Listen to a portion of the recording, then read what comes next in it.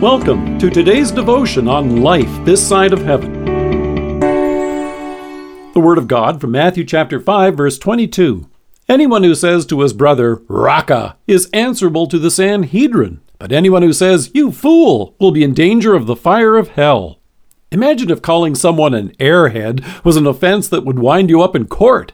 What would you say if writing someone off as a fool runs the risk of finding yourself in hell? Chances are good that you might smile or even burst out laughing. After all, try counting how often it happens on the nightly news.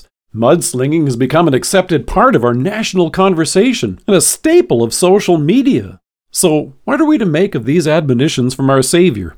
Okay, chances are pretty safe that you and I haven't used the term raca this week. But did you know that the Merriam-Webster Dictionary lists a blistering 425 synonyms for the word fool?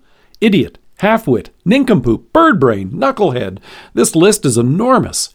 It's been said that the larger the number of synonyms for one letter in a language, the richer the language. But in this case, it only reveals the shameful ease with which we've come to use them in our conversation.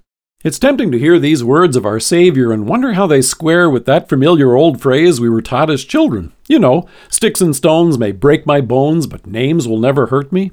But what Jesus is saying is that the names we shout and those we mutter under our breath are actually as dangerous as drawing a weapon. Sociologists point out the fact that calling someone a name is a conversation killer. Jesus goes one better than that. In the verse before this, he puts it right up there with murder. Now, at first it may sound like hyperbole. It's tempting to tell ourselves, well, Jesus is doing that simply to make a point. But take a closer look at that point.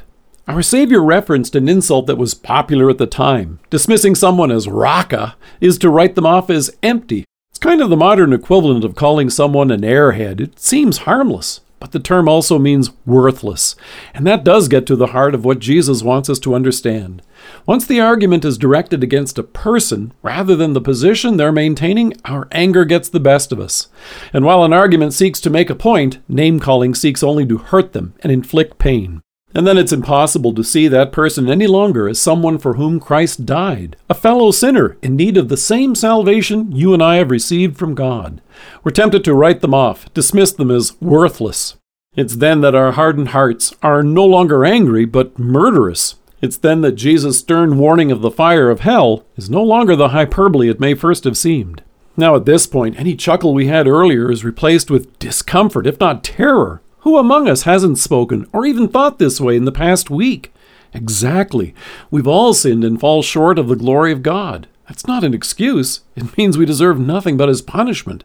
But as you and I find ourselves fleeing to our Savior for His mercy, it puts us in mind of the same love He has for those whom our sinful nature would have us so easily disparage. Jesus prayed even for those who jeered Him and for those who drove the nails into His hands and feet at the cross. He came in love to give His life even for them. It puts us in mind of the love that God has for you and me, and that He came in love to give His life, even for you and me, to redeem us from this and from all of our sins.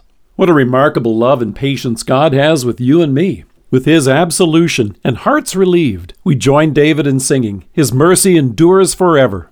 In His mercy, and with these words, He calls us back from the careless language that our culture and sinful nature would use to bring harm, and points us instead to the soothing good news of His mercy and forgiveness which we can share. Let us pray.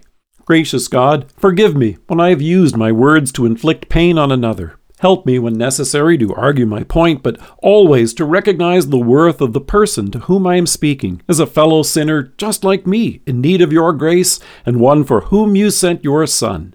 Amen. Dear friends, tomorrow is Valentine's Day, and it's still not too late to check out the selection of free e-cards on our website. Thank you for joining us. If you are listening to us by podcast or on Alexa, we invite you to browse the resources that are available on our site at lifethissideofheaven.org. God bless you and have a great day.